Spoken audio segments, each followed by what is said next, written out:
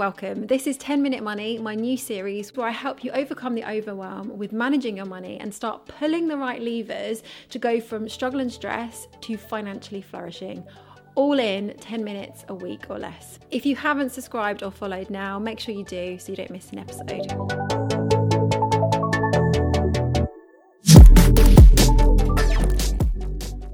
If you were to look back on last year and rate your financial life out of 10, what score would you give it? Was it a good year for you or was it a bit of a struggle? Quickly and mentally, just give it a score. Okay, with that number in mind, what would you like it to be next year? Now, I'm guessing, of course, it's probably a higher number. Well, before heading straight into this year on autopilot, taking time now to pause a moment and ask yourself, these 3 questions could be the very thing that will make next year's score a lot higher. Let's get into the 3 questions for 2024. In life, you're always moving. You're always heading somewhere. Now, that might be paddling somewhere fast or just drifting along. Whatever the speed you're going, you're always going somewhere. But if you don't set the course, if you aren't deliberate about the direction, you're in danger of ending up 2 or 3 years from now somewhere you never intended to be. You may have found yourself saying at some point something like, gosh, I never thought I'd be here. I thought I'd be over there by now, but somehow I'm over here and I'm not quite sure why. While we can't control everything, there is a lot we can do to set our course and be intentional about where we're heading. So these 3 questions are directional questions. They're opportunities to reflect, make some changes, and those changes can alter the course for the better. So grab yourself a pen, your notes app, write down your answers and anything that springs to mind as we go through. And of course, feel free to share your answers as well in the comments. Are you ready? Question number 1, in what area did I often feel behind last year when it came to managing my money? Now, what you're looking for here is anything that has been tripping you up and slowing you down without you realizing. And I'm going to give you a few examples now so you know what kind of thing I mean. There's always been one bill in the month I keep forgetting about that sends me into my overdraft. Here's another example. I stay on track all month with my spending until right in the last week and then I splurge and it just keeps happening. Here's another one.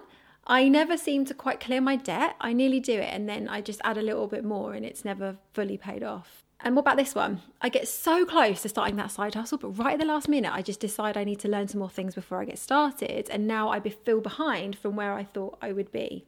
Now, feeling behind is actually very subjective. It doesn't mean you are actually behind, but your perception of where you're at, where you feel behind, is actually like a little light on the dashboard for where you might most benefit from making some changes. So it might feel a bit uncomfortable acknowledging those areas, the gap between where we are and where we want to be. But according to this article in Forbes, here are 4 benefits to doing it. Number 1 is to get your attention and to make you think. Number 2 is to assess the level of pain it causes you and the long-term impact of that pain. And number 3, and I love this one, is to trigger our creativity and find ways to work through it. Number 4, to drive us to change. So to recap, question number 1 is, what area did I often feel behind last year when it came to managing my money? Ready for question 2? Well, before I share it, let me tell you something quickly. This is a problem that often happens when you start taking your finances seriously and learning more about money. This is what happens. You think this. Oh my goodness, I really wish I'd learned this sooner. This is very annoying. I didn't know this before. Honestly, this happens to lots and lots of people. You see the benefits of implementing the stuff you're learning, the benefits to your bank account, the benefits to your stress levels, to your confidence, and you think, I wish I'd known this sooner when I was young. But then the second part happens.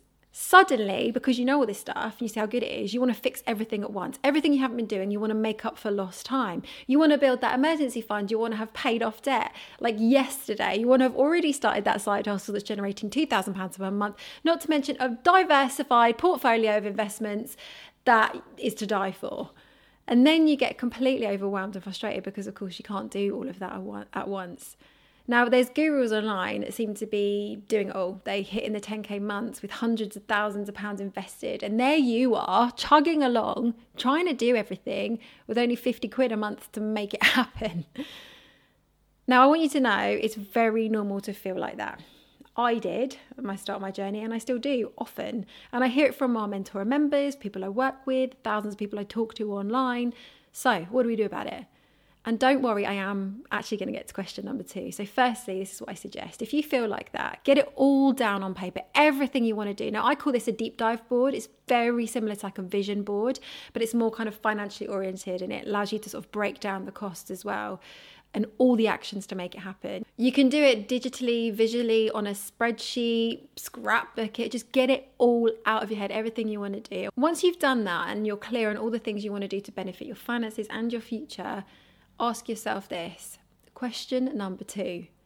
What is my one big thing for this year? If there's one domino after which all the others would fall, one thing that if I did that, I'd feel so proud of myself, what is that thing? Now, as a warning here, it might not be the most glamorous or exciting thing on your list. It might not be the holiday or the dream home. But something I learned from Brian Tracy's book, Eat That Frog, is that it's so much more rewarding to do the hard things first. And you don't think it would be, but it does feel amazing when you do that. So that doesn't mean you can't do the other stuff as well at the same time, but you can't do everything at once, and you certainly can't do everything fast. So for 2024, what is your one big thing? For a lot of people, it's an emergency fund. That's a big thing. And it takes a while, but like all the fun stuff really does kind of sit on the other side of doing that. So you do need to do that first. So what's your one big thing? Write it down and feel free to share it as well. Okay, ready for question number 3? And this one packs a punch, so get ready for it. Okay, here we go. Where does how I'm handling my money now not line up with the person I want to be? Okay, so there's this famous quote from Joe Biden that says, "Don't tell me what you value, show me your budget and I'll tell you what you value."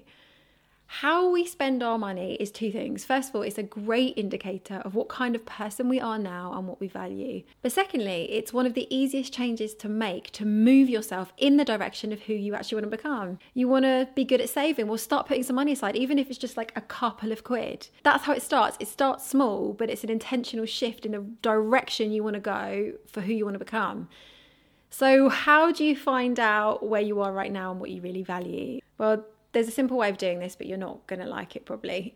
It's this. You can look back on your spending last month and see what's getting priority. And let me tell you something right now. This is not an excuse to be hard on yourself. That is not the point of this. So let's say, for example, you realise suddenly that you're spending loads more than you thought you were on takeaway. Well, maybe that's an indicator of a need to relax and unwind, and you aren't finding other ways to do that. That's okay. You can figure that out. So let's say you want to be someone who is good at unwinding through exercise instead. So a small budget change can help you move yourself in that direction. If you really want to take it seriously and go in on this year, and I suggest you do because it's so beneficial, what you can do is you can list a bunch of traits that you want to see in yourself. Then underneath, you can list what that might look like in real terms, including costs where necessary. Then you can match that with last month's spending. So for example, I might say, I want to be a healthy person who eats mostly home cooked meals and exercises 1 to 2 to 3 times a week perhaps. Well, that might look like spending a maximum on X on eating out. And it might look like spending more on home cooked food. And it might look like diarying in 3 workouts a week into my calendar. Now compare that to last month. What needs to change? This is where you can really start to make this practical. And what would that look like for you? Okay, those are 3 big questions you need to ask yourself going into 2024 if you want to make this year, all 12 months of it, which is actually more like 11 now, go in the direction you actually want to go. So if you have any questions or you want to share your answers, please share them in the comments now. And if you found this helpful, make sure you do follow along to this series or subscribe so that you don't miss an episode, and send it to somebody who you think would appreciate it.